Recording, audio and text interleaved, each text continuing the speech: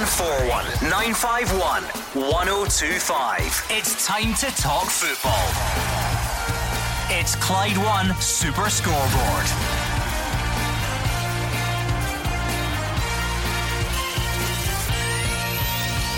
Good evening and welcome to Clyde One Super Scoreboard. Celtic make two changes as they get ready to take on Cluj in Champions League qualifying. It's Midtjylland in Denmark for Rangers tomorrow. Will they be getting advice from their own Dane? And Partick Thistle say they are disappointed to lose lottery winner Colin Weir's funding. I'm Gordon Duncan. Joining me tonight is Jim Duffy and Mark Guidi. Yep, a massive one tonight. Gordon, Celtic in Romania for the third round of the Champions League qualification. Rangers and Aberdeen play tomorrow. And of course the transfer window slams shut tomorrow night down south. Will Kieran Tierney make that move to Arsenal, and will any English teams make any concrete bids for Alfredo Morelos? We'll know within the next 24 hours.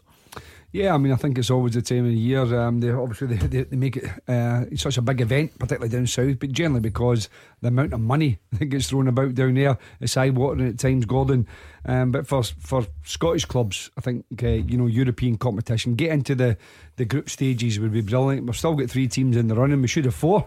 As we heard last year, last week, Kilmarnock fans went on the journey anyway. But let's hope for the 3 Scottish clubs that can get good positive results this tonight and tomorrow. It's one of those footballing cliches that get thrown about, about starting the season well, Mark Guidi. But for our European teams especially, you really cannot avoid it, because you've got Celtic and Rangers, all eyes on them there at the weekend.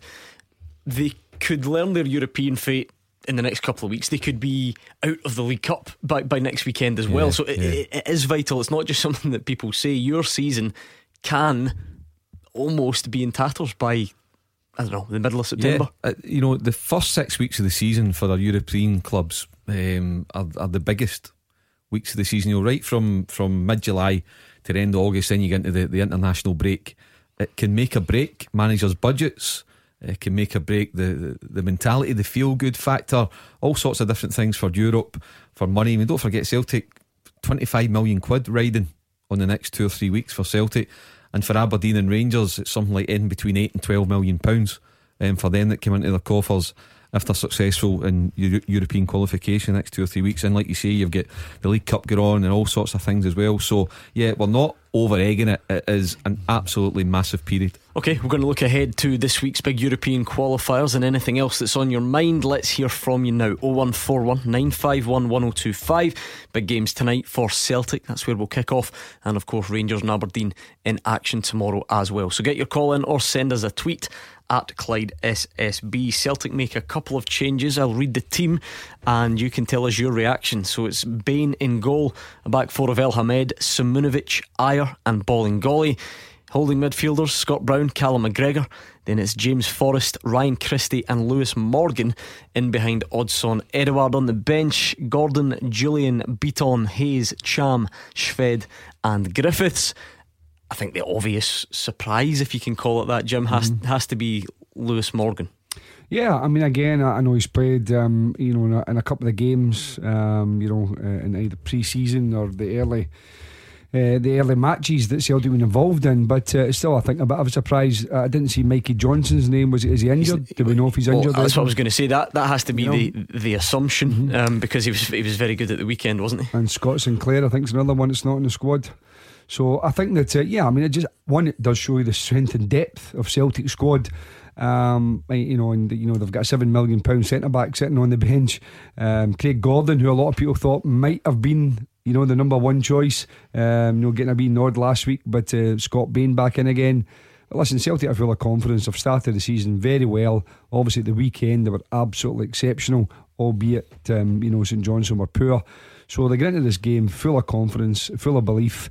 And it will be a tougher match than they've probably played so far. It'll probably be a step up, but nevertheless they're going to in really good form and really good mentally, I think. Who's partnering Simunovic? Sorry Gordon, I just Ayer's at the back. And you mentioned Scott Sinclair not in the squad. Well, I think that points towards Scott Sinclair all going looking towards being away before the close of the window tomorrow night. That would be my guess on that. There's a good starting point for you then. Celtic's 11 for this evening. Quite simply, what do you make of it? Are you happy? Are you not happy? Have you got someone else in mind that you would have had in? What do you make of the omissions?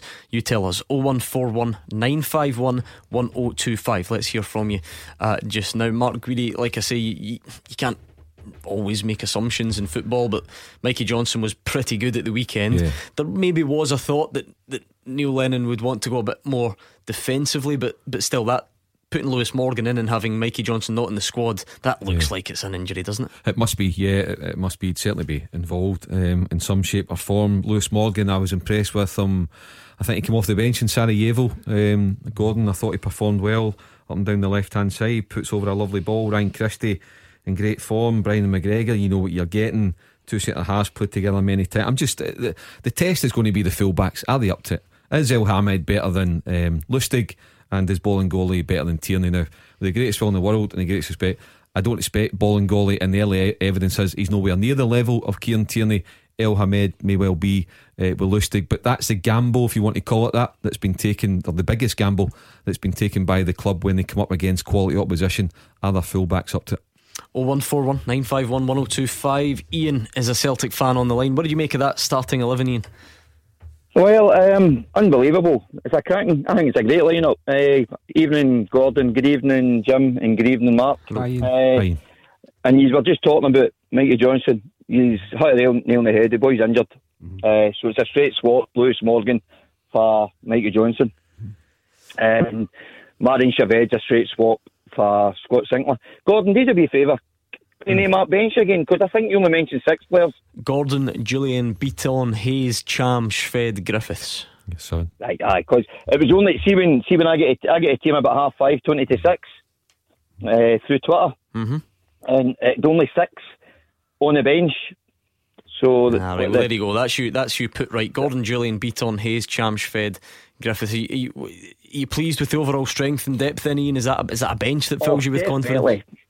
Yeah, definitely. As I say, Mark and Jim are looking into it as well. There's another couple of signings still to come in. I don't think we're finished yet. I mean, I was at a game on Saturday, Gordon. Okay, St Johnstone never got a chance to breathe. It was all out attack, and it could have easily been double figures if it wasn't for Xander Clark, the goalkeeper. Jim, the saves that the boy made were out of this world. All right, he wanted to lost for Christie's second goal. I think he kind of parried it into the net, but he'd no chance with the other 6. I mean, it was worldies that Ryan Christie scored 2 goals, and Griffiths was out of this world as well. But going to the night, I think that's an attacking team I've got out tonight. Jim, Mark, what do you think? Yeah, I think it is. I mean, obviously, I think he's got a system now which I think he likes to play with the 4-2-3-1. He likes width in his team. Neil Lennon, he always has. And I think that it gives him pace on the counter-attack. So it doesn't necessarily have to be all that attack. I think what that does is say to Celtic, say to Clues, listen, if you want to come towards us a little bit, fine. But we know that if we spring from the midfield with Christie, Forrest, Morgan and Edward, then they've got real pace on the attack. 2 full-backs are good going forward as well on the attack. Any away game, I think, in Europe's always going to be tricky. You know, you've got to make sure that you don't overboard about it. As I said, it's a strange one because it's still early part of the season for both clubs, so you're not quite sure what level Clues you're at. People are going on about a couple of years ago when the Champions League and that, but we just don't know exactly where they are in terms of quality. But we can only talk about Celtic just now, and in a couple of games so far they look very impressive.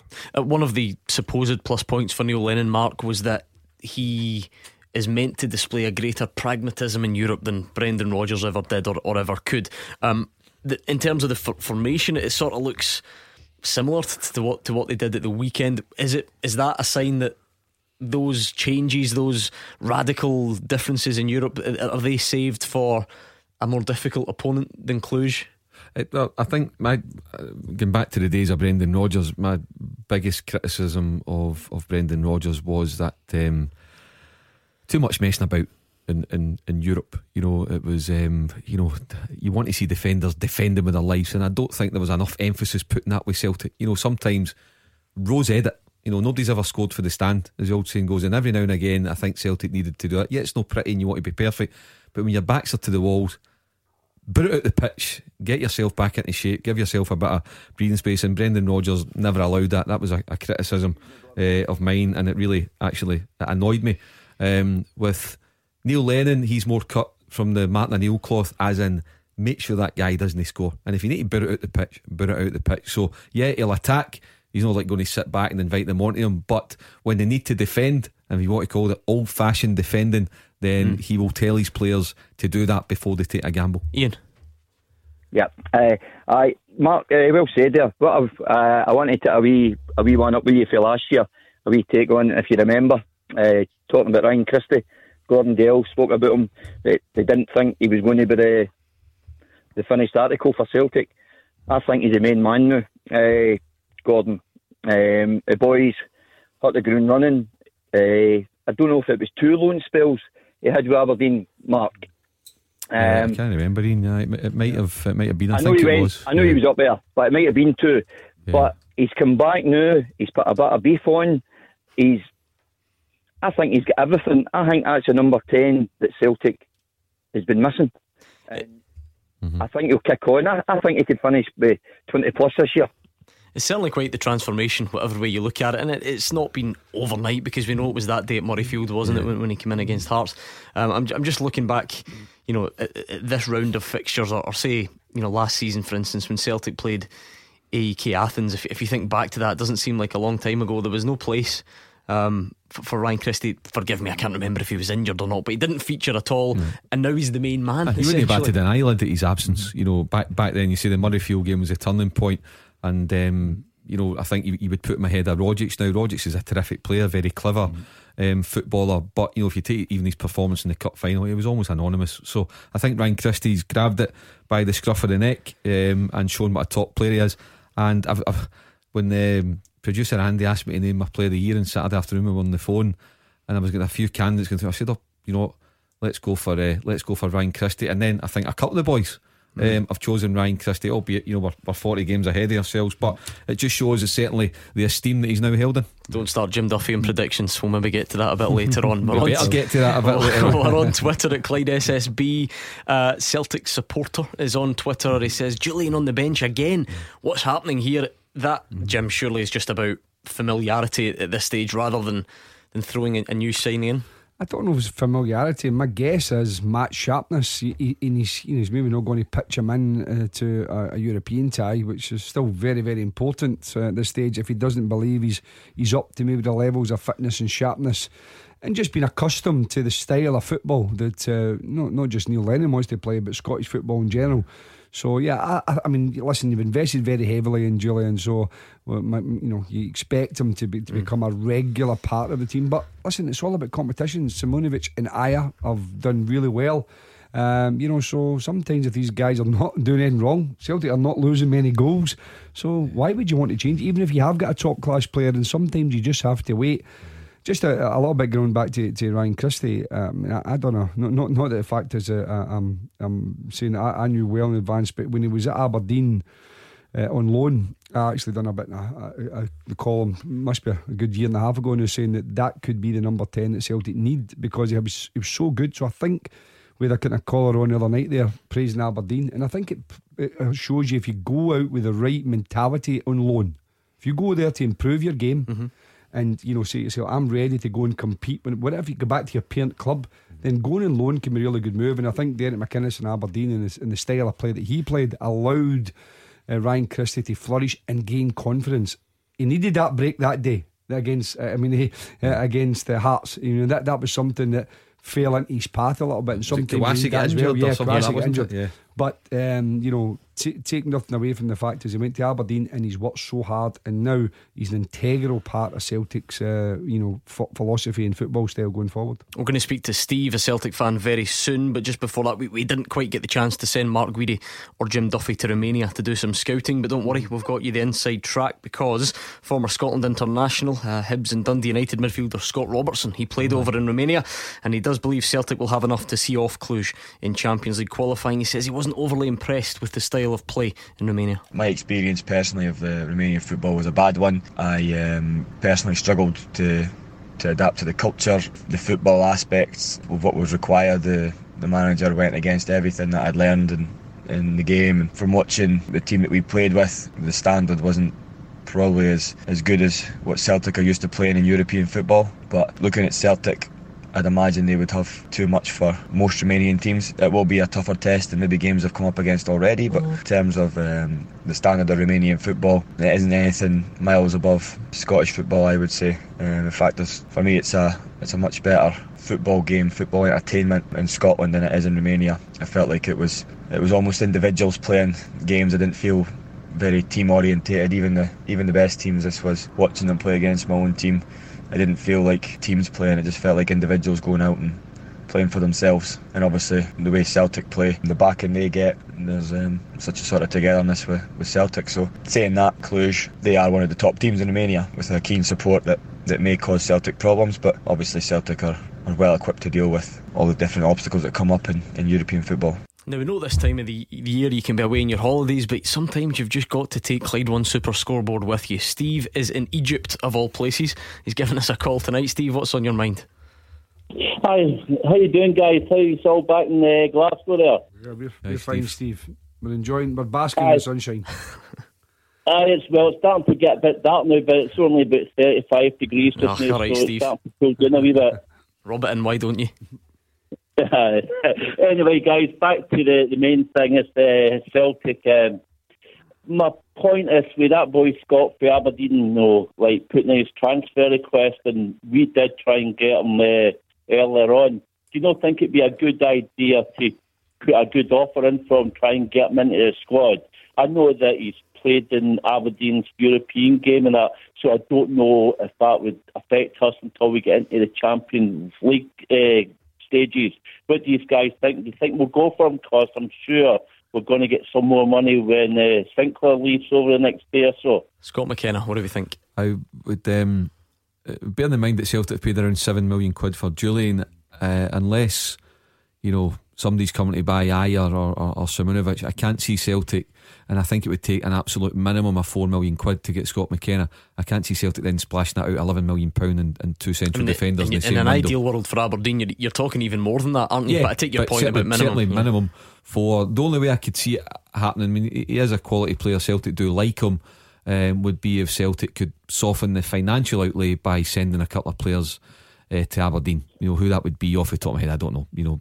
What's happening to Johnny Hayes, people like that, maybe. But I'd be surprised if it happened, and I would be surprised if Scott McKenna is away from Aberdeen before the window closes down south tomorrow night. Can I come back in there, guys? Of course you can.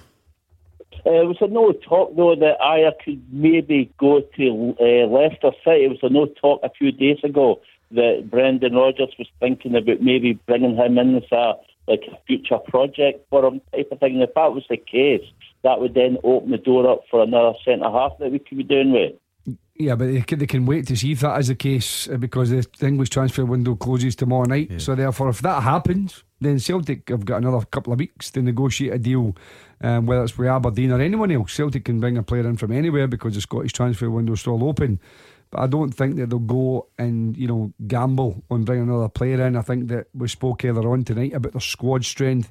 This is a team tonight and a substitutes bench without the likes of Rogic, Mikey Johnson, Scott Sinclair. So I think bringing another couple of players in, I think they have to move one or two out first. Kieran Tierney, if he stays. Yeah, and Kieran Tierney, of course. I mean, so therefore I think that I can't see him with Matt. I can't see them getting back in for Scott McKenna at the moment, because I just think they're top heavy, Celtic. Given the way these things work, and we know it's 2019 instant communication and all the rest of it, can Scott McKenna still get a move to England, do you think? I mean, he's in Croatia at the moment. It looks like he's going to play for Aberdeen against Rijeka tomorrow. Is there still a way of somehow getting that done? I mean, that window will be closed by this time tomorrow. Yeah, very easily. I mean, if there's any interest from any party, they could have already contacted his agent, already had the deal done for him personally. His personal terms could well have been agreed. Now, we know it's not supposed to happen, and you're not supposed to do all these things, but in the real world that happens. And then it's just a case of whether Aberdeen would accept the fee for him, and that can be negotiated within a very short period of time, really. I mean, if for talkers at Aberdeen say want 6 million and they're offering somewhere about 3.5, then any negotiation in between, then and you put add-ons, percentages of knock on, it can be done within a couple of hours nowadays, because the personal terms, I'm pretty sure would have been, you'll have, let's just say, a very good idea of what you can get. Steve, enjoy the rest of the holiday. I'm going to do that. I'm just waiting for the daughter to get ready, then we're heading down for a wee bite to eat and enjoy the night time tea. Good man, enjoy the nighttime entertainment there in Egypt. That was Steve in Egypt, of all places. Thank you very much. More of your calls, 0141 951 1025. And we're going to look ahead to Rangers against Midtjylland and hear from Peter Lovenkrantz next. Clyde One Super Scoreboard with Thompson's Road Accident Solicitors. The compensation you deserve when you've been sidelined. Talk to Thompsons.com. Jim Duffy and Mark Guidi here with me, Gordon Duncan. Give us a call or tweet us at Clyde SSB. Looking ahead to Celtic's game in Romania, which kicks off in about half an hour's time, and big games down the line for Rangers and Aberdeen tomorrow. We are on Twitter at Clyde SSB. Joe's been on. He says it's a strong lineup, hopefully can do the business over there. Very strong bench as well. On the subject of Scott McKenna, Matthew Elrick's an Aberdeen fan. He says Mark Guidi says minimum 4 million for McKenna. Double that and then we'll talk. And finally, Mick is on. Very attacking lineup. On another note, heard Dan Petrescu's comments from yesterday. Believe no manager in our country would ever get away with such negativity.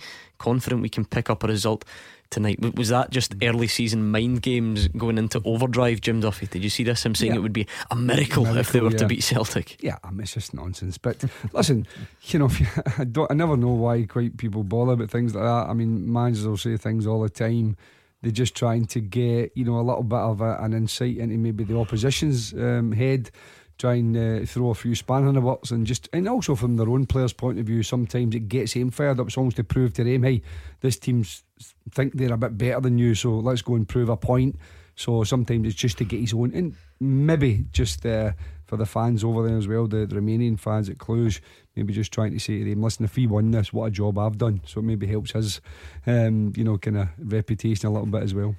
0141 951 1025. Rangers fans, let's hear from you. A massive game in Denmark tomorrow night. What do you make of it? Who should play? Who shouldn't play? Are you confident, or are you feeling a bit pessimistic about your team's chances? You tell us on the lines or on Twitter at Clyde SSB. Peter Lovenkrantz, Rangers have got their own Danish expert in there, of course. He says it won't be an easy ride, but still expects Rangers to make it into the playoff round. The former Denmark international reckons it'll be one of the toughest qualifying tests that Rangers have faced since Steven Gerrard came to the club. Midtjylland is a really good side, and it's not like a team who's been lucky to qualify for Europe, or maybe in that way for one season or so. They've literally for the last 5, 6, 7 seasons been fighting with FC Copenhagen and Brøndby at times, but more FC Copenhagen for the league title. They won the league 2 years ago. They won it again before that as well. It's a really, really good team, and it's a really tough task for Rangers, but a really good one. I think Rangers will go through, in my own opinion, but it's not going to be easy at all. It's not going to be a thing you think it'll just be walked through or whatever. They're a really good side, and they're going to put a good test to us. How does the sort of style of the Danish top division compare to Scotland? It's very similar, you know, the same amount of teams type of thing in as well. You got the Celtic and Rangers, who's kind of been dominant, but and Aberdeen of late as well. But you have the same in Denmark. You got FC Copenhagen, Midtjylland now, and then Brøndby now and again falling in, who's a big club as well. They see teams are the kind of bigger ones, with the support wise to have as well, to get support. But it's very, very similar. A lot of people probably over here don't think about it in that way because it's Scandinavia, it's Denmark, they don't really know, but they're supported really well in that way with the money side of it as well. So there's a lot of money over there as well with these things. It's a small country, but they're doing really well. The 3-4 biggest teams, they're always kind of doing well in Europe and getting a wee run now and again and doing well. So it's going to be really, really interesting. Rangers fans, what do you think of that test that lies ahead? 0141 951 1025. Jim Duffy, Midtjylland are set piece kings. They put more focus on it than most teams. In fact, I think their conversion rate from set pieces is the best, or one of the best in Europe. An aerial bombardment, so to speak. How much will that play into Steven Gerrard's thoughts when it comes to personnel first and foremost, and then any other type of tactic or strategy that he can go for? I don't think it'll matter too much with personnel. I think that Steven Gerrard will pick the Rangers team he feels is the best team equipped to go and win the game, and by that I mean that, you know, the way Rangers want to play. But he mentioned himself at the weekend that he was annoyed, not so much the fact is that Rangers lost the goal from, you know, someone maybe sleeping at the back post, the fact that they gave away a cheap free kick. And he mentioned that a couple of times in interviews, don't give away silly free kicks. So I think that's the emphasis he'll be telling these players. Listen, when you're up against a team who work very hard in set plays, who have a bit of physicality about them, whether it's long throws, free kicks, then don't barge into the back of them. You know, stand around them, ask them to go and play football, because that's not their strength. Their strength is getting the ball into the box, and as I said, because these things can be worked on a daily basis. So I think that'll be the thing. It'll be discipline for Rangers, and when I say discipline, I mean discipline into not allowing cheap free kicks round about the box, not giving away unnecessary corners, or just booting the ball away and throw-in situations where they can load the box. So I think there'll be more of that, and then if Rangers can get the ball down and play. But they've got a bigger team this year. I mean, Aribo and Ojo, and, you know, obviously whatever centre backs Perny he has. There's, you know, even Ryan Jack is a good competitor. So you know, they have enough there if it has to become physical. But I think you know, it's a difficult one again for Rangers, similar to Celtic. I think you're playing a team who, you know, I think, you know, are better than, you know, a number of teams that Rangers could have got. Rangers fans, which centre back pairing is best equipped to deal with that threat then? 0141 951 1025. Mark Guidi Michelin, like I say, very specific in what they do. They've got one of the modern job roles in football. They've got the old throw-in coach, you know, who comes up with all sorts of different things. Is it as simple as saying, well, you know, Katic and Goldson had the jerseys at the weekend? Well, certainly one of Katic's strengths is defending in the air. Would you expect those two to get the nod? I would think so, but you know, it depends really what the strengths are. He might decide to go three big centre backs. I mean, you just don't know. He could throw in Edmondson, you know. So listen, and there's other options as well. So that could be something they might do. It'll take into account what they could do, because ideally you want to avoid defeat, and if you can nick a 1-0 win, or even a 1 each or something like that, you'd be absolutely delighted. What you don't want to do is lose 2-0 or something like that. And going by Peter Lovenkran's interview there with Andrew, certainly Peter Lovenkran's, without wanting to probably talk them up too much, you can tell there with what he said and how he said it, that he genuinely believes it's a real tall order for Rangers to get through this tie. Jeffrey's a Rangers fan on the line. Jeffrey, which centre back pairing would you pick? Who's going to be the best at dealing with this threat? Well, I think centre back threat should be alright. It's the left side of the defence that we need to worry about. I've got 2 points I want to make, but we'll concentrate on this first. I watched the game on Sunday briefly, but I'll not go into the bad details. But to blame Morales, who's a striker, to come back for a free kick, or was it a corner? I don't think he should have been where he was. It should have been somebody else covering the back post. But apart from that, I think the way we came back was as good as I've ever seen at the beginning of the season.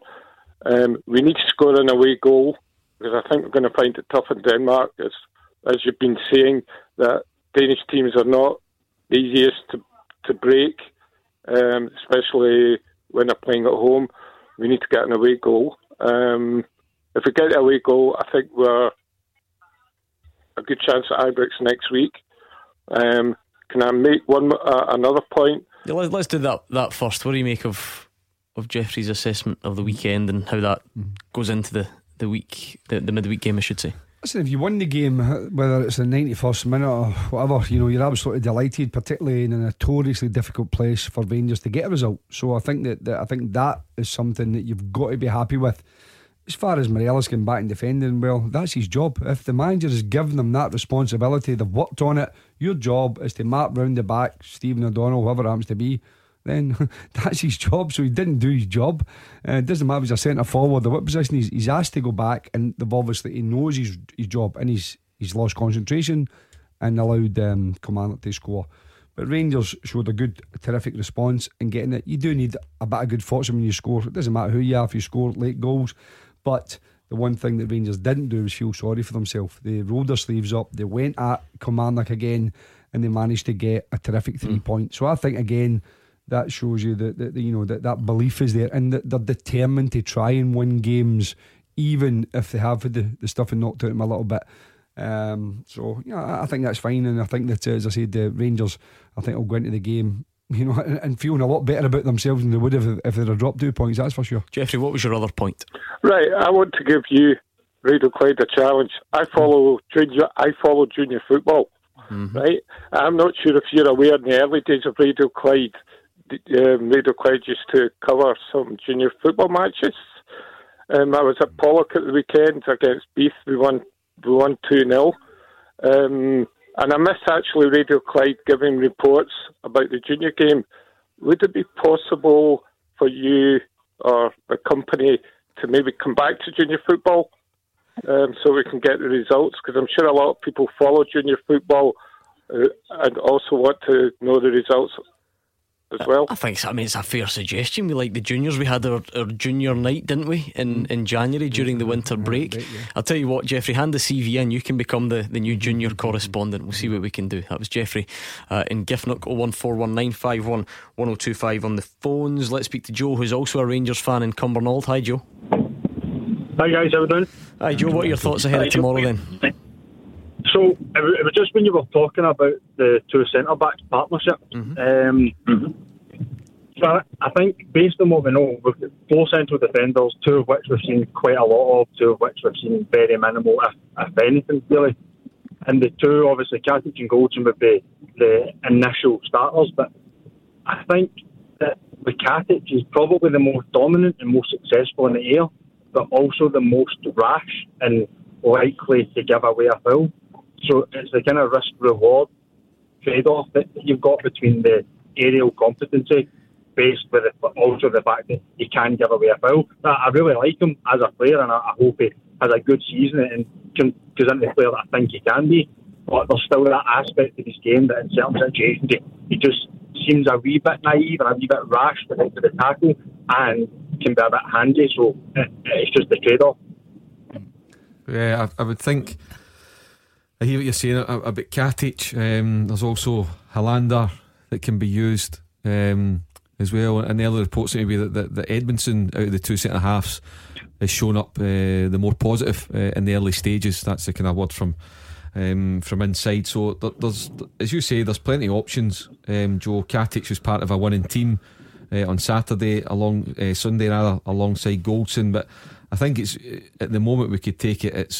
It's Goldson and one other, and it's up to the other 3, Katic, Helander and Edmondson, to show Steven Gerrard who's best. But bearing in mind what I've been told about the strengths of Midtjylland, then who's to say he won't go 3 centre halves, 3 big fellas at the back? What do you make, Jim, of Joe's assessment? It's quite detailed, where he thinks Katic is definitely the best in the air, but also perhaps the most, I think rash was the word he used. Yeah, I think he's got a valid point in there. I wouldn't use the term rash, but he's a little bit in a hurry sometimes to win the ball, sometimes a little bit over keen. And again, that can down to learning the game, just knowing when to try and win the ball. Sometimes you've got to let the opposition have it and just make sure he's not in a threatening position. But last season, both Katic and Goldson started very well in the Europa League qualifiers, and they looked a terrific partnership. And then Katic made a couple of errors, and he just looked as if his confidence went quite quickly. It seeped away quite quickly. Even during games, he made a couple of errors, and you think, oh, he just looks very nervous now. Hamilton away was the one, wasn't it? And I think that's something, again, has he learned from it? He's a year further down the line, so hopefully he has. But for me, the surprising one is Helander. I think they don't pay over about £3 million. And I think, again, if a Scottish club, regardless who it is, pays over £3 million for a defender, generally speaking, you would think he's going to be number one in there because of invested so heavily. So, and Steven Gerrard said before, in roundabout saying him, he's left-sided, he's tall, he's powerful, he's aggressive.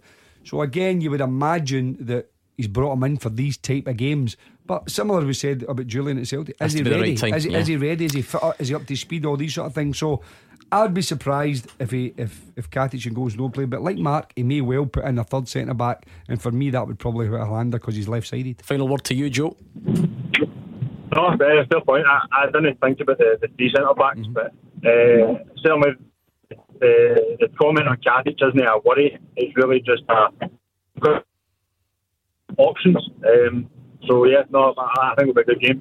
Good man, thank you very much, Joe in Cumbernauld. Hopefully speak to you sometime soon. It's 0141 951 1025. We're going to take more of your calls next. Clyde One Super Scoreboard with Thompson's personal injury solicitors, the league leader for compensation.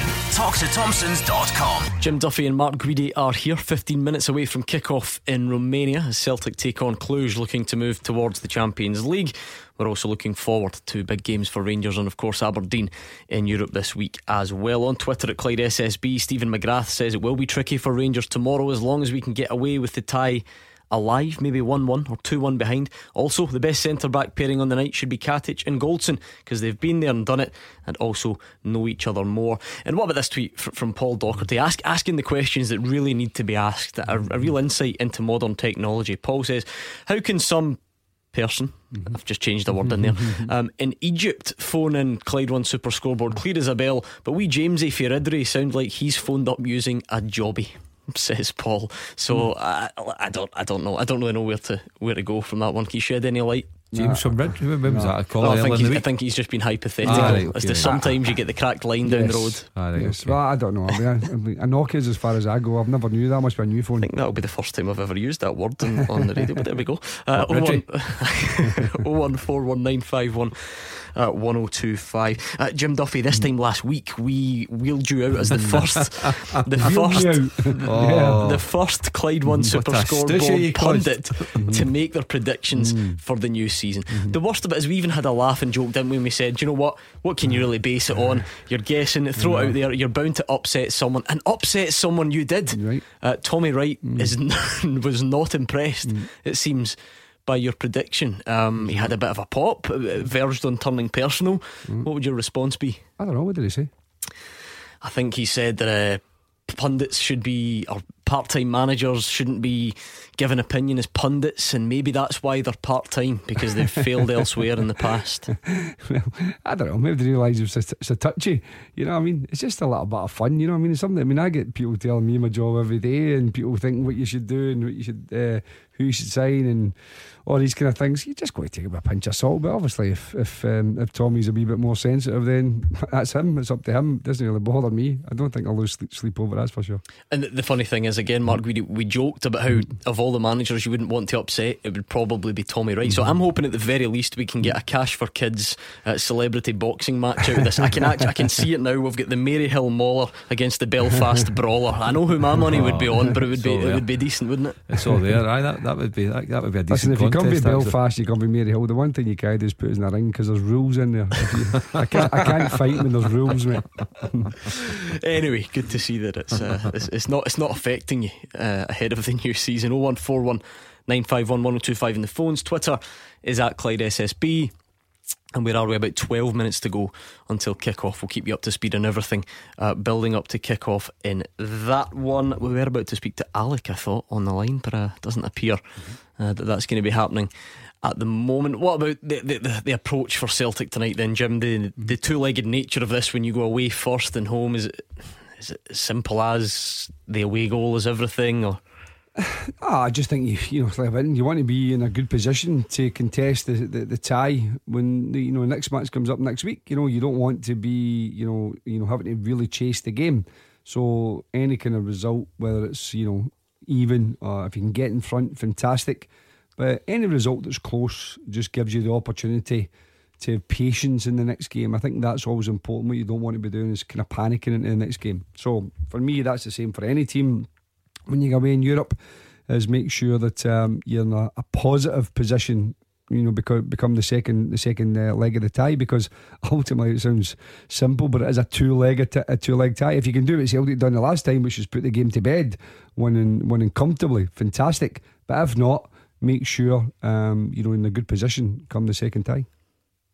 Yeah, I mean, if Celtic can get a score draw, as I said earlier about Rangers, if you can nick a one each, depending on the opposition, you might feel actually that this is a game we can go and win, as Celtic managed to do in Sarajevo when they were away from home for the first leg. But looking at the Celtic lineup, and without knowing just about anything about Cluj other than Dan Petrescu's kind of wind up and psychological words.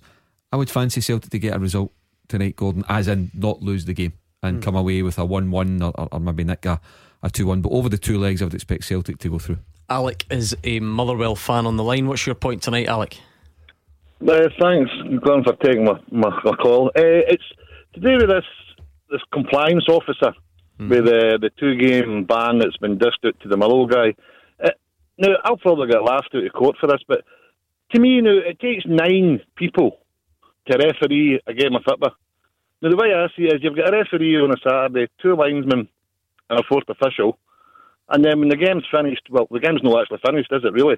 It can run for 72 hours to a Monday morning, Tuesday morning, and you've got 3 ex-referees and a compliance officer. They're running the rule of the game. And to me, a game finishes at 10 to 5 on a Saturday. That should be the end of it.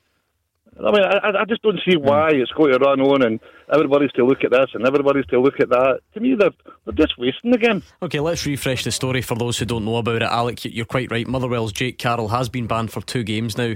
The contentious part of this, if you like, is that he was booked at the time. He was booked by the referee for the challenge on Nicky Devlin. So the way we used to see these things, Jim Duffy, was that the referee had seen it and therefore you can't take any further action. What we learned a good few times last season is that that's not necessarily the case. If the referee, when asked, says that he didn't see all of the incident or didn't see the part of the incident which would constitute a red card, it can be looked at by the 3 former referees, and if they unanimously agree that it should have been a red, then it goes forward from there. And that's exactly what's happened. It doesn't sit well with a lot of people. Alec is one of them. How do you view it? I just think it's the way it is. I mean, fortunately, Alex probably, a guy that wants to watch his football and, as I say, let the referee on the pitch make the decision and then get on with it. But unfortunately, just that's not the way it is, and we have to accept it whether we like it or not, that there is a compliance officer, that there is the possibility that a yellow may be upgraded to a red, that if there's an off the ball incident that the referee hasn't seen but it's been picked up by the cameras, again, if someone punches someone off the ball or elbows someone off the ball or does something inflammatory, all these sort of things. And a lot of people will think, well, that's right, because he did something. I think the argument comes when the referee sees it, and I think that's perhaps what Alex referring to. The referee's seen the incident. He believed it was a yellow card at the time, and therefore there shouldn't be any more to do with that. And I kind of like that idea, but it doesn't matter what I think or what Alec thinks. It's the rules now, and obviously once VAR comes in Scotland, which it probably will do in the next few years, then again they'll look at it even more. So there'll be even more people, and Alex says even more than the 9 people involved. This complex web of madness that we had around the disciplinary situation last season, Mark Guidi, there are lots of aspects to it, but actually I think the one thing that underpins most of the controversy is this question over what a referee sees and what he doesn't see. Because actually that's the same if you think back to the notices of complaint for some of the other things. People are looking at saying, but the referee did see it, but did he see it properly? That's the question, and that is the bit that people will probably always struggle with. There's a get out there in terms of how it goes to get to the situation that it's now reached for Jake Carroll. My opinion is, Gordon, that as long as we reach the right decision, we've got to go with it. And if that means it takes an extra 48 hours, then so, because we've got to help our referees, as I've said, and it's all kicked off again at the weekend. We're even now getting the old firm women's game involved in all the madness in week 1. Is that we need to help our refs as best we can, because they're going to be in for a hell of a time this season, bottom line. And if that means helping them 48 hours after the event, then fine, I'll go. I watched Sky Sports debate programme last night. Neil Swarbrick was on it. Watched it myself. And he's talking about now about VAR, the preparation that's into VAR, how the referees welcome it, they want it. Our referees want it. They want VAR. They want as much help as they can, and they can't afford it. Alec, on you go. Well, see, I get what you're saying, right? But how much power does a compliance officer have, and what aspects of the game do they take on? Just say you play devil's advocate, right? Just say Celtic are playing Rangers, 89 minutes in the clock. A Rangers player or a Celtic player for that matter has a shot, hits the crossbar, comes down. The referee says it's went over the line. That's a goal. That's 1-0 to one team. The game finishes. No, So 2 days later, the compliance officer look at it and say, oh no, wait a minute, that didn't go the line. It wouldn't be incidents like that, Alec. Just be sending off offences and things along those lines. I suppose the other question for you, Alec, is there's an appeals process there. Motherwell, your club, have chosen not to bother. They think it was a red card, and they actually think that the right decision has been reached. So does that not tell you something? No, not really. We'll leave it there then. Thank you very much to Alec, Motherwell fan from Motherwell. Celtic fast approaching kick-off, which means it's time for this. Beat the Pundit with the Scottish Sun. For the best football news and opinion online, thescottishsun.co.uk/football. Beat the Pundit time, your chance to come on here, tackle Jim Duffy or Mark Guidi, show off your superior footballing knowledge and win yourself a signed ball. If you fancy taking them on tonight, give us a call right now. 0141 951 1025. That's 0141 951 1025. Be quick, because you only have until the news at 7 o'clock. Clyde One Super Scoreboard with Thompson's personal injury solicitors, the form team for compensation for more than 40 years. Talk to Thompsons.com. Jim Duffy and Mark Guidi are here. We are underway in Romania. Cluj 0, Celtic 0. 2 minutes on the clock. We'll keep you right up to speed on anything that happens in that one. Let's watch it together, Celtic fans. I'm sure you'll be keeping a close eye on it, so anything that transpires throughout the game, why not get in touch and see what the guys think of it. Before we do that though, let's play Beat the Pundit. Beat the Pundit with the Scottish Sun. For the best football news and opinion online, thescottishsun.co.uk/football. Yes, Beat the Pundit time. Either Mark Guidi or Jim Duffy will play. The other one will keep a close eye on events in Romania, and one of them's taking on Joseph from Barhead. How are you tonight, Joseph? Good. Now, Joseph, just in that one word, I detect that you're quite young. What age are you?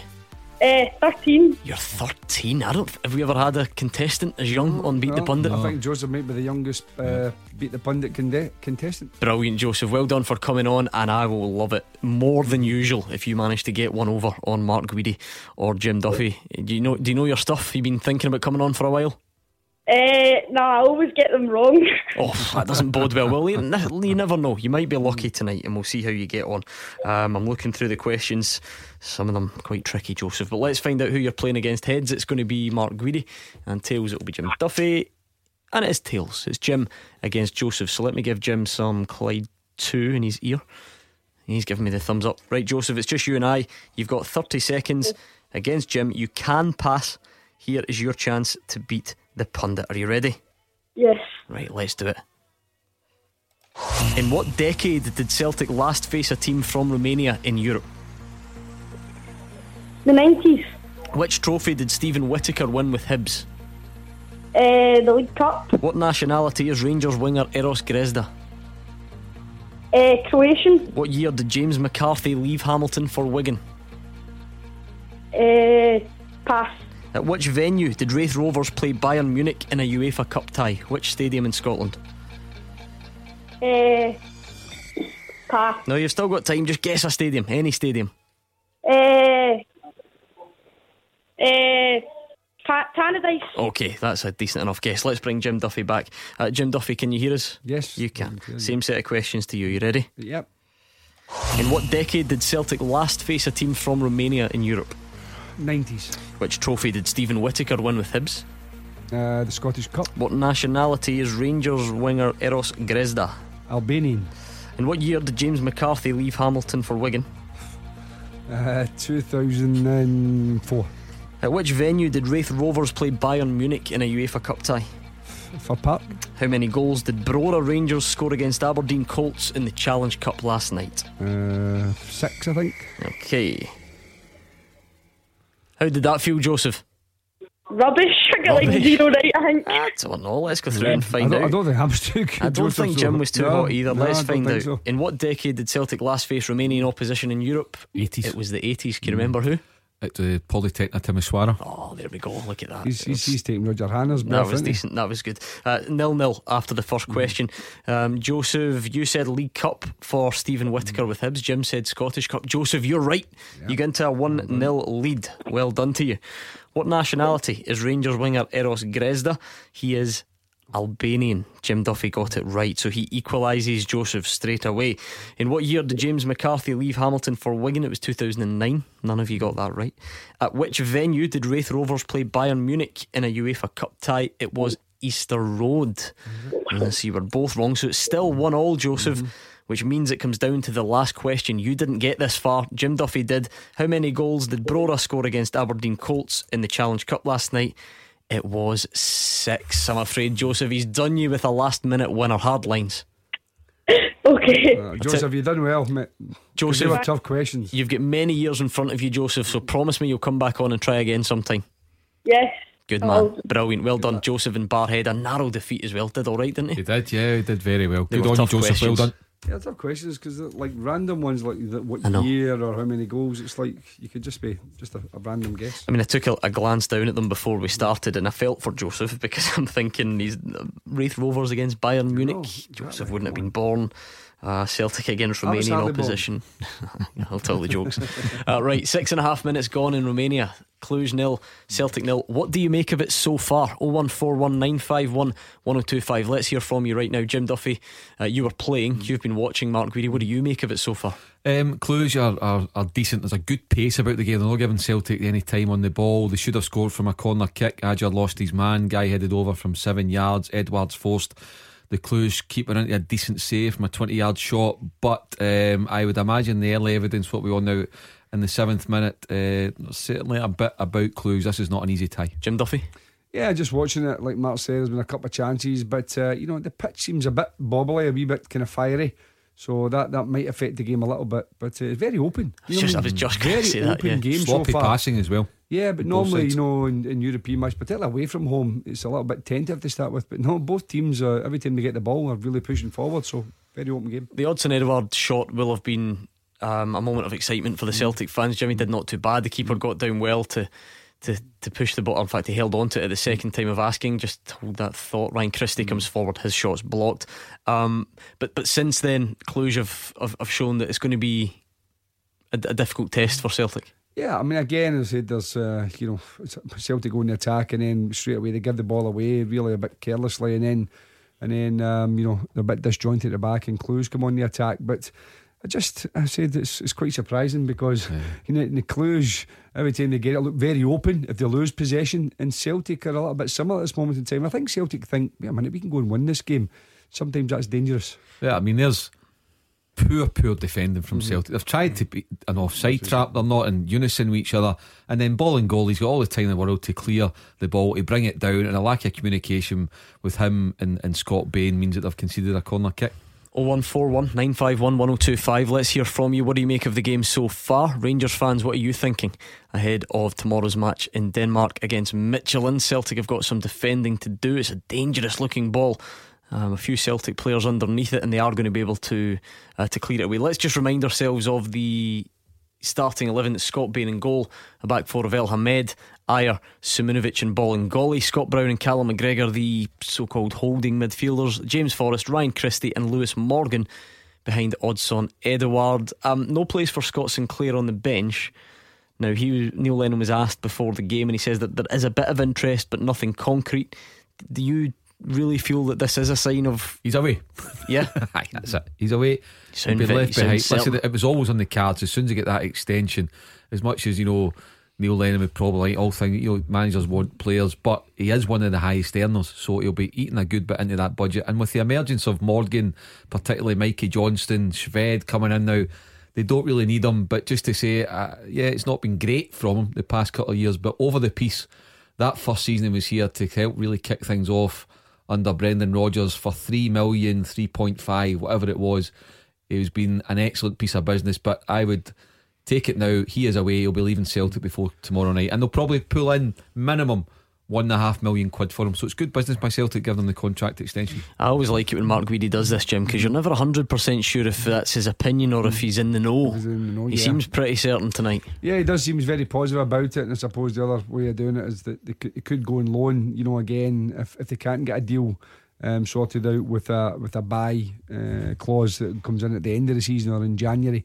But I don't have the stats in front of me, Gordon, but I'd like to see his goal return against games played. I think for a wide player, I think it's exceptional.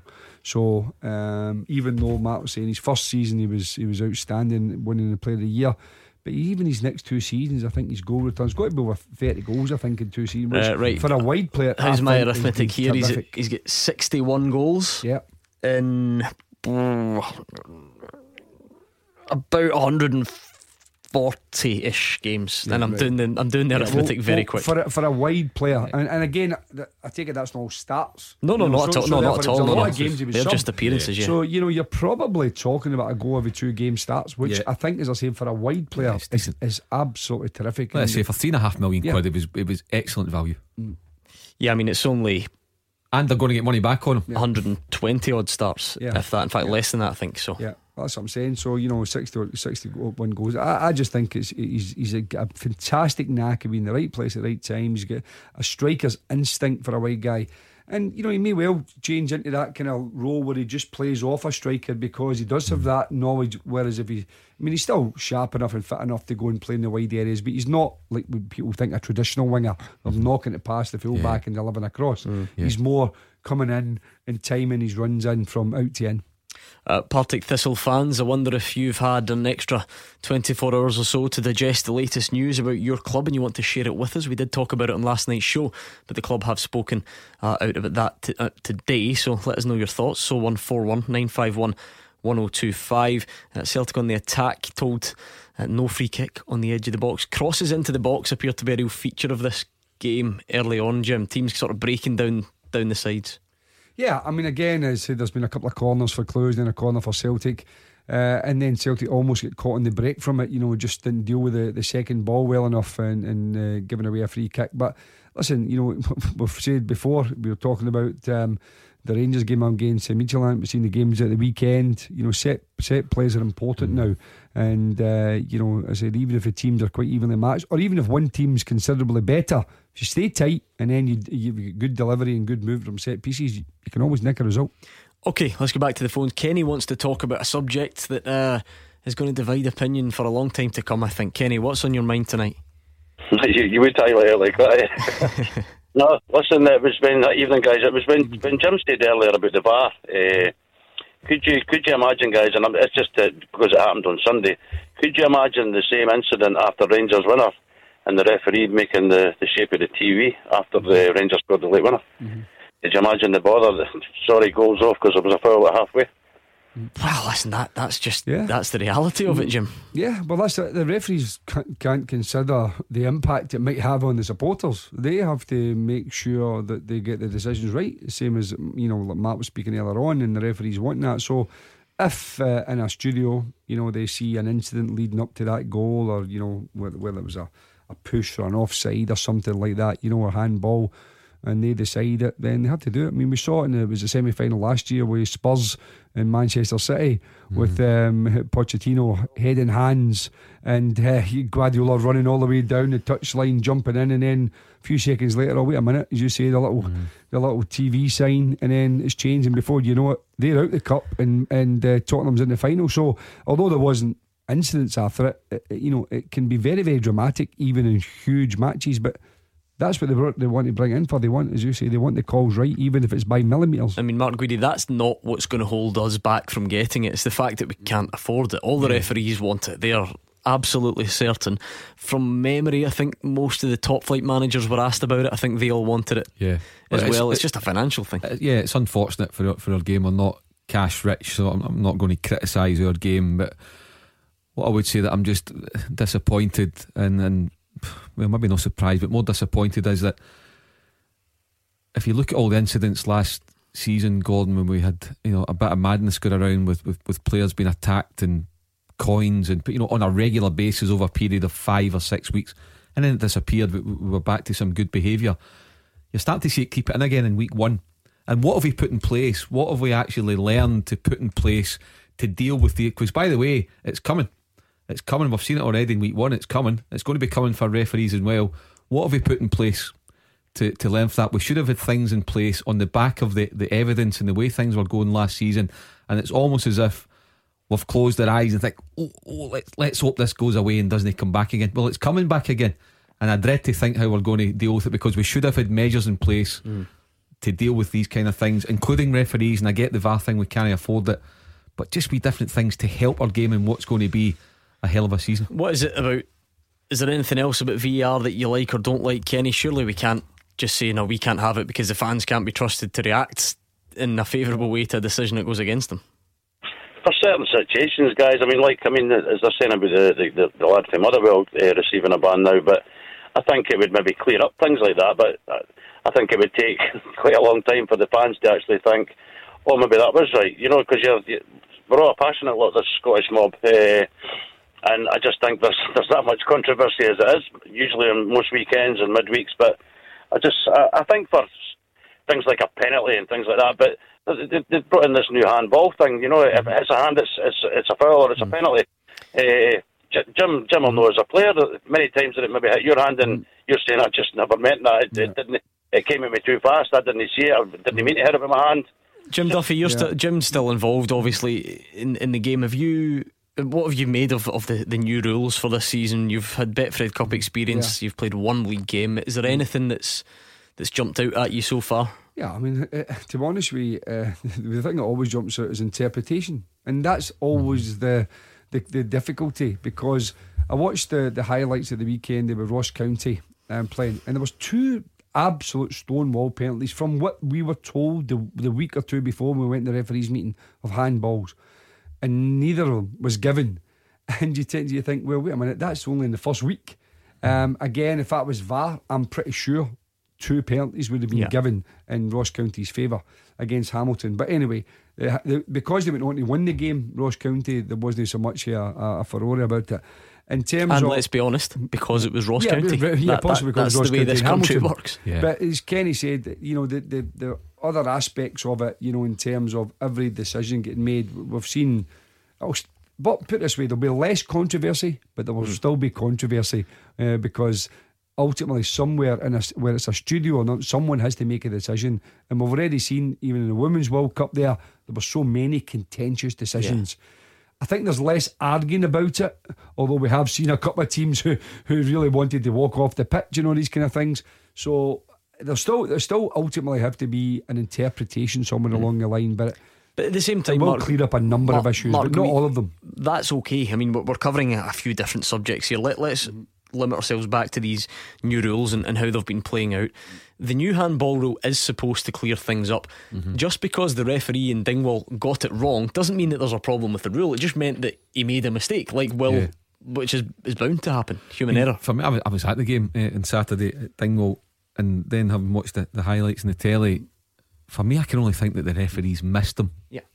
Because I had to see them. It's so blatant. It is so blatant. They're absolute stone wallers. Even the Ross County players are saying to me, it's a pen. So he can only have missed them because he can't be that incompetent to miss it. Whereas the previous night, you're watching Dunfermline Dundee, and for I did see the first penalty incident, the handball thing.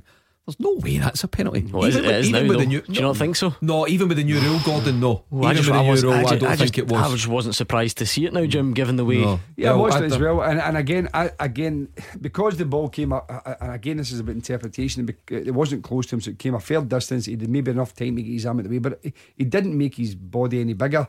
His hand was by his side, but he probably misread the bounce. He was on the half turn. I can see how that can be given, but again, that's interpretation. This is where we're still going to get the arguments, because was his hand enough by his side? That's where it becomes difficult, because to me, without any axe to grind against any team or any ref, I thought his hand was out, and you're looking at the exact same thing and saying that you didn't, and that's clearly where you the can't problem's going to stand it stuck to your body, and that's what basically we were showing a couple of I think it was Kenny Clark, and he basically kind of moved his arm I'm doing it in radio, but 2 or 3 inches out from his body, saying that's natural.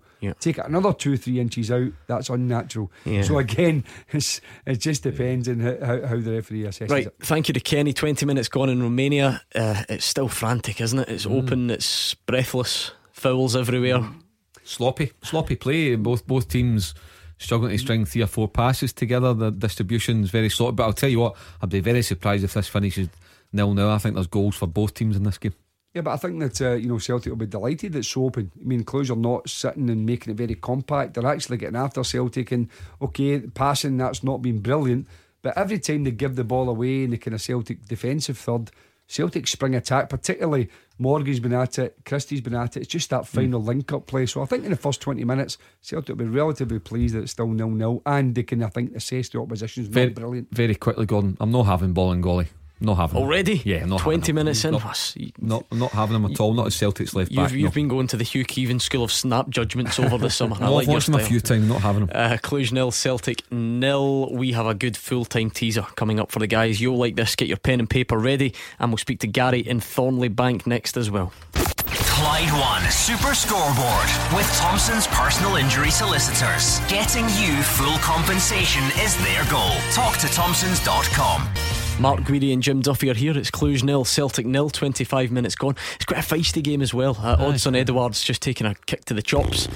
His opposite number's gone into the book for it. Never said that word before. Chops? No, it's been a real first for me tonight. But it's say the other one you said. No, we'll leave that one in the past.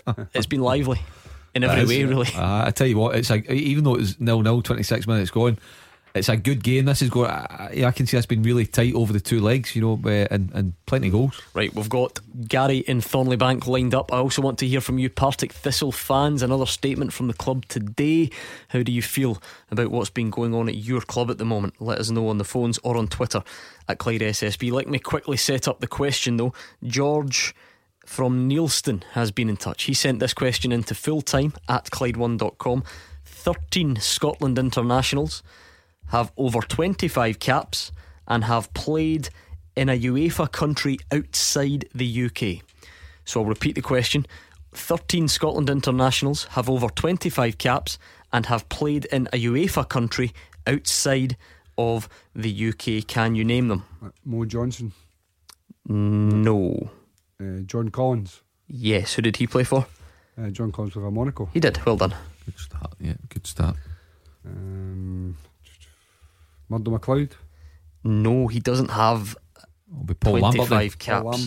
Paul Lambert. I think it's his birthday today, isn't it? Or yesterday? I saw that doing the rounds. He played, of course, for Borussia Dortmund. Yes, I'd just like you to show you're working. I'll throw one in. Probably Scott Booth. That's good. No. Alright, we'll leave it there. You've still got plenty of time. You can join in with us on Twitter at Clyde SSB. 13 internationals for Scotland with over 25 caps have played in a UEFA country outside of the UK. They've got Paul Lambert and John Collins so far. And remember, if you want to send a question in, it's fulltime at Clyde1.com. Celtic might be about to concede here. Have they? Yes, they have. The ball has slipped to the legs of Scott Bain, and it's Cluj 1, Celtic 0. We said it was open. That was extremely open from Celtic on that occasion, and they've paid the price. Yeah, Matt was saying earlier on, didn't fancy Bolingoli, and I'm afraid that in that particular situation, Celtic's defence was all over the place, and the ball got played down the side. Cluj player got in behind the Celtic defence and smashed it between the legs of Scott Bain for a 1-0 advantage for Cluj. So Celtic had, up until that time, had looked very comfortable, but just a lapse of concentration, and at this level that gets you punished. Brilliant finish. To be fair to the Cluj player, it's a brilliant finish, but we're just getting the benefit of a replay now. Amateur hour with Celtic defending from the left back. It comes from a Celtic attack, doesn't it? It comes from a Celtic attack on the edge of the Cluj box. Counter attack, Bolingoli wrong side, tries to foul the guy, can't even foul him, and he's nutmegged Scott Bain. Good finish from the boy, but amateur hour from Celtic. Gary's in Thornley Bank. What's your point tonight, Gary? How you doing, guys? Alright, yeah, Mark? Good, thanks. And Jim. Hi, Guy. I tell you, I'll be delighted if that Bolingoli plays against Rangers. You're not having him either? No, I'd be delighted if he plays against Rangers, I'll tell you that. Well, he's got bigger things in his mind right now, but we'll look forward to it anyway, whatever happens at the end of is it end of September? End of September the 1st. September the 1st. What was your point, Gary? It's about the VAR. Obviously everyone's talking about it's unaffordable and all that. Now I've just done a wee bit of calculations and things. The estimate is that it will cost around £10,000 per fixture, okay, which is 60,000 per week. which over the course of the season is 2.2 million. Divide that by 12 is 183,000 per club. How is that unaffordable? I don't understand that. And to be honest, even if it was unaffordable for the smaller clubs, Rangers and Celtic could probably fund it between them. I don't see in any way how 2.2 million a season is unaffordable. I mean, like, by Gary's own admission, we don't know how accurate the calculations are, but let's assume they are ballpark. I think the last time Neil Doncaster spoke, he did speak about it being upwards of £1 million per season. That's the key. It's per season. So it's hard for us to say what's affordable and what's not, Jim. What we do know is that at the moment it is unaffordable, or that's what they're saying. Whether you agree or not is not really relevant. I mean, as you say, it's per season. Obviously I have to bow to Gary's figures there, because I don't really know what it would cost, but if it costs I think it is about 2 million, between $1.5 million, 2 million, something like that a season. Go with Gary's figures, and we'll be thanking for that. But as I said, it's, there's only maybe 2 or 3 clubs in Scotland that actually can buy a player, buy any kind of player. Maybe a couple of thousand here and there, but generally speaking, there's only maybe 2 or 3 clubs that actually purchase a player. The rest are signing them all. So to have £200,000 or round about that figure just to try and install that, and I don't think it's up to Celtic and Rangers to bail out the rest of Scottish football. Everyone's going to look after themselves. I get that, Jim, but sorry to butt in there, Jim. I get that, but see if Rangers and Celtic said they were willing to do it, do you think the SPFL would allow it? Well, I don't know. I think if you get your money in from a legal source, but all the clubs have to then agree and say, yeah, we'll have that. But I mean, in terms of, I think last year Celtic's European run got, I think it was at £3 million into the coffers of Scottish football. I think it was £3 million. Yeah, the clubs get a share, don't they? Yeah, they all get a share. So again, as I said, there are things like that they could look at and maybe say, listen, if an opportunity happens like that again, can we invest it? The SPFL or the SAV, can we invest it in this? But the clubs would have to agree to it, and a lot of the clubs, Gary, are living week to week, and that's the thing. They say, nah, listen, we're not worried about VAR. The VAR, Celtic and Rangers might worry about VAR, or even Aberdeen or Hearts, but we're not. So there's another maybe half a dozen clubs might think they'd rather have the 200 grand a year into their budget. So they'll have to agree to it. And I'd be surprised if you look at our Premier League just now, our Premiership, if the majority of clubs would want it, meaning that they would lose out in perhaps £200,000 a year over the next 3 or 4 years or 5 years, whatever. Gary, worth bearing in mind, I think cost is only one of the barriers, and that's not to say these couldn't be overcome, of course, but I think there are probably question marks about whether we have enough referees, because you have to add the guy in the van or whatever else, and then the officials at the camera. There's also the preparation times. You said we heard Neil Swarbrick last night. But this is months and months of preparation, going over and over and over different incidents that might occur and being treated. It's not just a case of just put a telly in front of me and we'll reach the right decision. It's about when you come in to speak to the referee and when you don't. It's not just something that's put together overnight. I think the English Premiership are normally one of the leaders, and I think that's fair enough. They're the richest league, so I think we if you want to call it, allow them to have it now for the next maybe 2-3 years. Iron out a few of the problems, and then if we're in a better position financially 2 or 3 years down the line, as Mark says, maybe we've learned a little bit, we understand how the preparation goes with it, then I think fair enough if we can afford it then. But I think at just a moment in time there's still a lot to be learned about VAR. There's still a lot of questions unanswered, so I think allow the Premiership at least this season and next season, and then perhaps reassess it again. That'd be how I would approach it. Generally, Gary, having watched on, whether it be in European competitions or World Cups or Women's World Cup or whatever it was, are you a fan or not? I mean, in terms of getting decisions right, yeah. Obviously, when there are dodgy decisions, I suppose that is part of the fun, if you like. Do you know what I mean? The major downside for me is when there's a goal. The players don't know whether to celebrate or not, and for me it takes away for that side of things. But all in all, we're looking for ways to improve the game in the country. Do you know what I mean? We've been saying that for years, ways that we can improve the game, and it would be a start at least. Well, Gary, I suspect it's a conversation we will have again, so please do get back in touch. It's still Cluj 1, Celtic 0. Mario Rondon's goal the difference. There's now 33 minutes on the clock. And again, it's equally open for both sides. It just so happens that Cluj have made Celtic pay and Celtic haven't managed it at the other end. Yeah, I mean, they punished Celtic for that. Celtic a free kick in a good area. Cluj should have scored as well. Free header, corner kick at 0-0. Celtic have had a couple of chances, but yeah, as I said, there's certainly going to be goals on it. But Neil Lennon will be absolutely disgusted with the goal Celtic have conceded. What does Bolingoli have to do better, Jim? Is that a bit of awareness when you do that? Because I mean, he's supposed to be quick, so if it's just a straight race, then I mean, obviously body position and it drops off. But you got to remember, you can't just blame him. Of course, Celtic's on the attack, and then all of a sudden, he's left isolated, like almost not, a situation where Cluj are breaking. So from Celtic's point of view, at 0-0, they should have been a little bit more conservative. They should have made sure that they didn't get caught with that situation. But Bolingoli's, I think, body position, he's kind of half turned as if he was going to run back, and then almost just kind of tried to kind of get in between decisions, and the ball's played. I think if he just leave the guy on the ball and just drop off and just delay as long as you possibly can. But listen, it's a split second decision. As I say, I don't think he should be hammered for it just because he's in the wrong area, because I think Celtic should have more players round to cover. They shouldn't have been caught in that situation in the first place.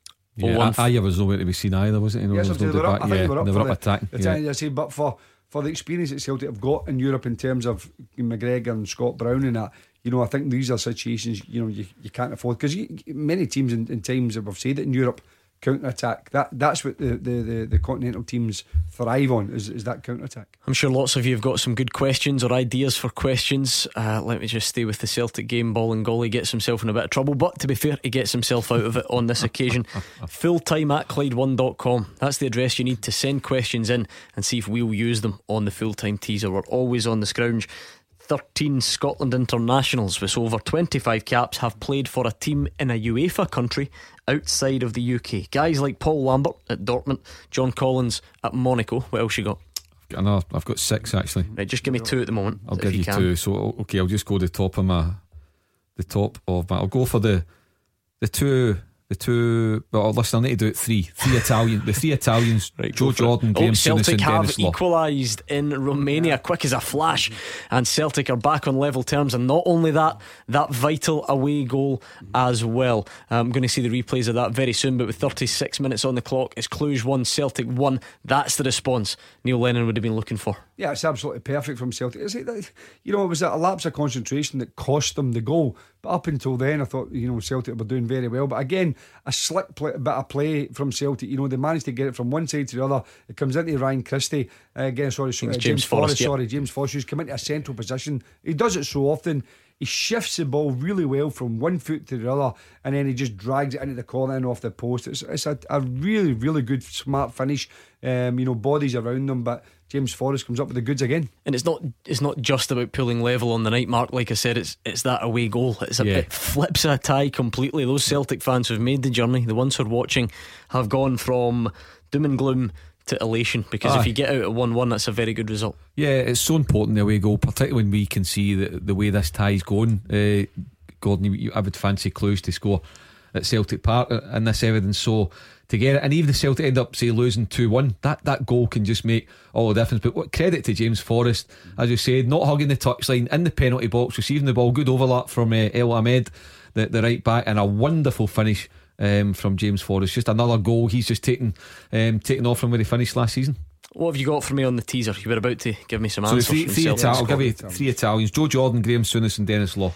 Graham Souness, Sampdoria, yes. Joe Jordan, AC Milan and Verona, yes. Dennis Law, Torino, yes. What have you got, Jim Duffy? Yeah, I mean, I'll add the Italians as well. I mean, to be honest with you, the only one I don't know if he got 25 caps and all was Alan McInally.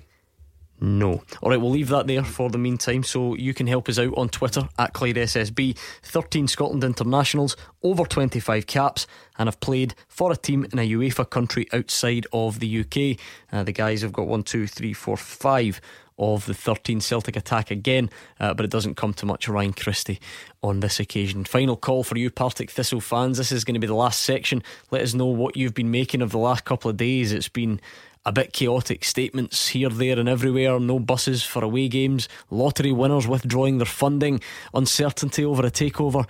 How do you feel about it? 0141 951 1025, and the answers to the teaser next.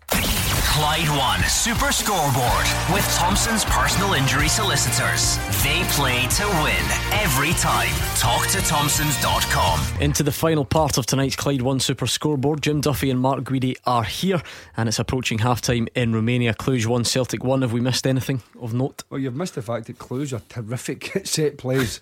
They whip in the ball. They've got really good movement. They've got good variation. I mean, Scott Brown, terrific defending at the back post, but it's another corner. But that is a big threat from Cluj. Their movement, as I said, and their delivery's been very good. Yeah, Celtic with a bit of defending to do at the moment. Still 1-1 on the night, a result which will definitely suit Neil Lennon as it stands. But you get the impression there are more goals to come in this one. It's been a very open 44 minutes or so. Now, tonight's teaser question sent in by George from Neilston to fulltime@Clyde1.com. Can you name the 13 Scotland internationals over 25 caps and have played for a team in a UEFA country outside the UK? You've got Graham Souness, Joe Jordan, Paul Lambert, John Collins and Dennis Law. Any more? Kenny Miller. Yes, at Bursaspor in Turkey. Keep the Turkish team going. Alan McGregor. Yes, Besiktas. Yep. And we'll throw in the Spanish one, our old pal Senior Archie, Stevie Archibald. Stevie Archibald, yes, at Barcelona. Well done. So you've got 1, 2, 3, 4, 5 to get. Clearly the 5 hardest as well, as is often the case. Neil Anderson, well done to you on Twitter, because you've got one of the difficult ones, as has Stephen has got the other difficult one. I think I've got 2 I think are difficult because of a very brief spells abroad, and I think I've got the 2 players. David Ellis has got one as well. You want one of them? You want the 2 of them? Give us 2 guesses. Okay, so first one I'm going to go for, a loan spell at Real Mallorca, Alan Hutton. Yeah, great shout, well done. And the second one, who had a very brief spell in Denmark, I think, with Randers, Stephen Presley. No. He didn't go over 25 caps. I don't know, but he's not on the list, so one of those things has he definitely ruled him out. He definitely played abroad. I think you're right, but he's not on the list. Right, That's all you need to know. Okay. Right. Is the halftime whistle gone yet? No, it hasn't. Let's just stay with it. Yeah, it has. Right, quickly, halftime. Tell you what, Celtic fans, you've got 5 minutes to get your halftime thoughts in. So whilst you're grabbing a cold one or a tea or a coffee, whatever it is, give us a call quickly. Jim, sum up the first half for us. I think, as we've said all programme, has been very open, but I think Celtic would be delighted if you go away from home, you've scored a goal, you finish the first half level. Cluj have been dangerous at times, but so if Celtic just take a little bit more care. They'll be disappointed with the goal they lost, but they'll be absolutely delighted with the goal they scored because of a fantastic finish from James Forrest. And I think Neil Lennon will be just saying to his team, listen, don't lose concentration. If it finishes 1-1, listen, we'll take that result all day back to Celtic Park. He scored a lot of big goals in the last couple of seasons, James Forrest, Mark. That could be another one. Listen, that goes towards the £25 million jackpot. Gordon, that's the way to look at it. Any goal away from home is vital, and that'll just give Celtic so much comfort going into the break. It'll give Neil Lennon and his players real belief. Right, what about this story that's been evolving in the last couple of days? Partick Thistle. Now, in the last couple of days, a report came out, I think originally in the Herald, suggesting that Gary Caldwell's budget had been slashed, it had been stopped. The club then sort of came out and refuted that claim. Stories then began emerging that the team bus has been stood down, if you like, for the previous away game and for the next couple. Then last night, lottery winner Colin Weir withdrew his funding. He's already put £2.5 million in. He had £6 million set aside for the new training ground. He said that would be no more. And today Partick Thistle have responded. They're extremely disappointed. They say they thank the Weirs for everything they've done for the club over many years. The current board and management of the football club already working to put plans in place to ensure this does not mean an end to the fantastic work being done in our academy and with the women's team. The board acknowledges the feelings of our support at this pivotal stage. We'll endeavour to update supporters on plans going forward at the earliest opportunity. So there's a bit of uncertainty at the moment. Yeah, there is, and it's unfortunate because I take it if Colin Weir withdraws permanently, I think that'll be the training ground up in the area. Yeah, it's already at the moment. It's already getting built. So does that just get put on hold, or does it continue when they try to find outsource different funding? Because it is. Where is it? Near Kirkintilloch. Yeah, is it up near Kirky? Right. Yeah. I know there have been complications on that front, but I think it's a shame because they're a good club, Partick Thistle. there's good people there, and if it ends up the new people come in, this consortium, the ones that are linked with Barnsley and different clubs, and do well and can take it up a level, then great. But you're just always wary of these new people coming in, that they maybe just don't have the best intentions at heart. But until we know, we can only judge it 6 months, 9 months down the line, Gordon. I mean, this thing with the bus, Jim Duffy, I wonder if that isn't as big a deal as it seems, because I know that certainly down the divisions, some players actually choose to travel on their own. Some clubs maybe don't allow that, but it's a perception thing, isn't it? It's a public image thing. It sounds bad, the fact that the stories come out and it doesn't look great. Yeah, it's highlighting issues that were happening within Partick Thistle, like lack of funding, and all these can talk about the budget, perhaps the playing budget being affected. So therefore this is another aspect of that. But listen, if it's £500, whatever it happens to be to get a coach for the game, I'm sure that Partick Thistle, there wouldn't be an issue for them for someone to come in and say, listen, I'll take care of the bus.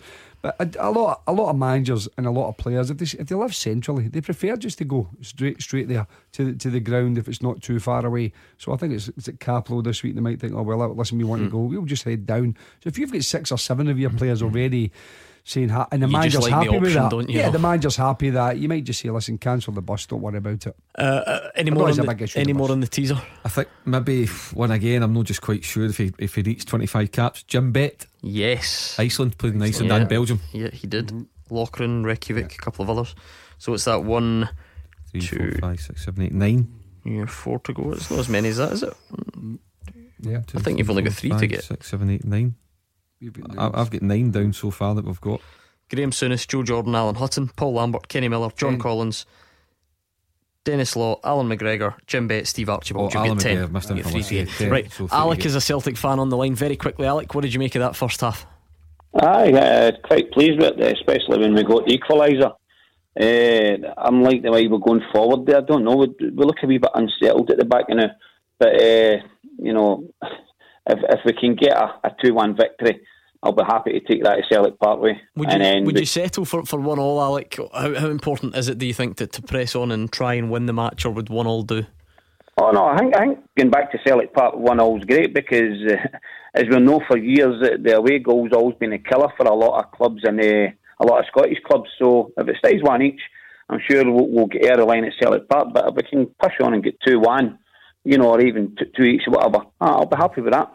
Go along with that. Yeah, I mean, I think for me, I think I would just ask Bolingoli just to hold his position a little bit. He's got Lewis Morgan in front of him, and Celtic's in a situation just now, as Alex said, they're 1-1. It's a good result. They don't need to chase the game. If they manage to get another goal, fantastic. But if not, get back to Celtic Park 1-1. And we know Bolingoli's an attack-minded fullback, absolutely, and he wants to go forward. But at times, when you're away from home in Europe, you just can become a little bit more conservative and just wait and see what happens. But in the first half, other than set plays and obviously that one lapse of concentration on the counter attack, Celtic, were every bit as good, if not better, than Cluj. So good open game, as Mark said. But I think 1-1. I said that Neil Lennon, I think, will be really pleased with that. Who's impressed you, Alec?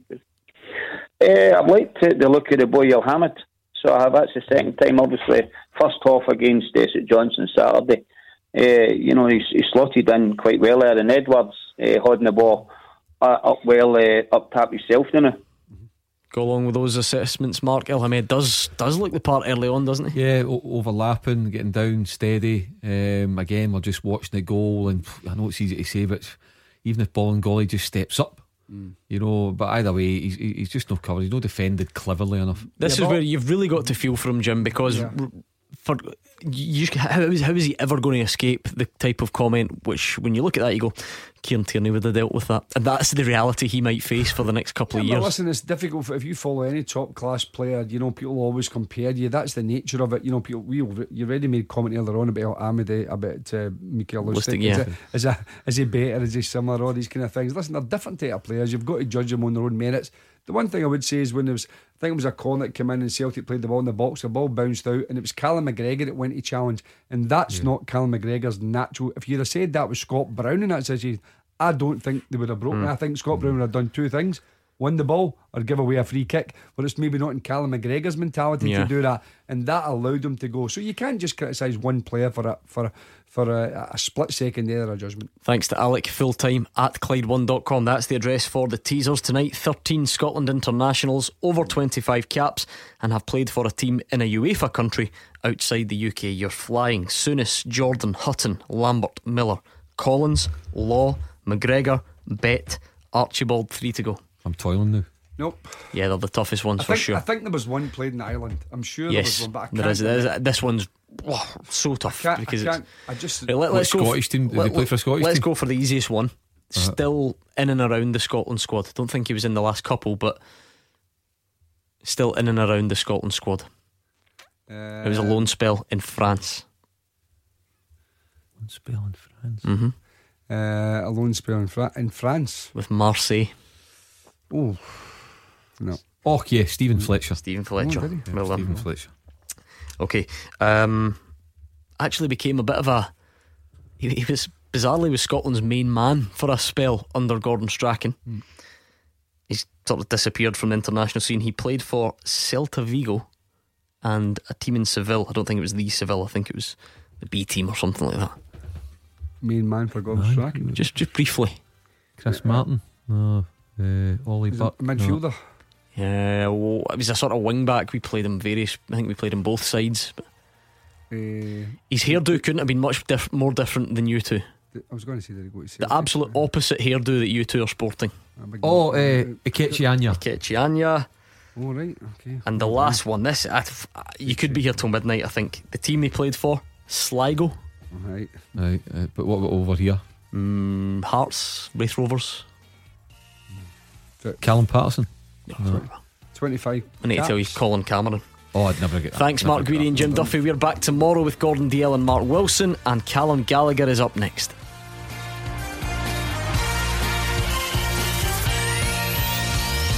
Clyde One Super Scoreboard with Thompson's personal injury solicitors. Compensation you deserve. When there's been foul play, talk to Thompsons.com.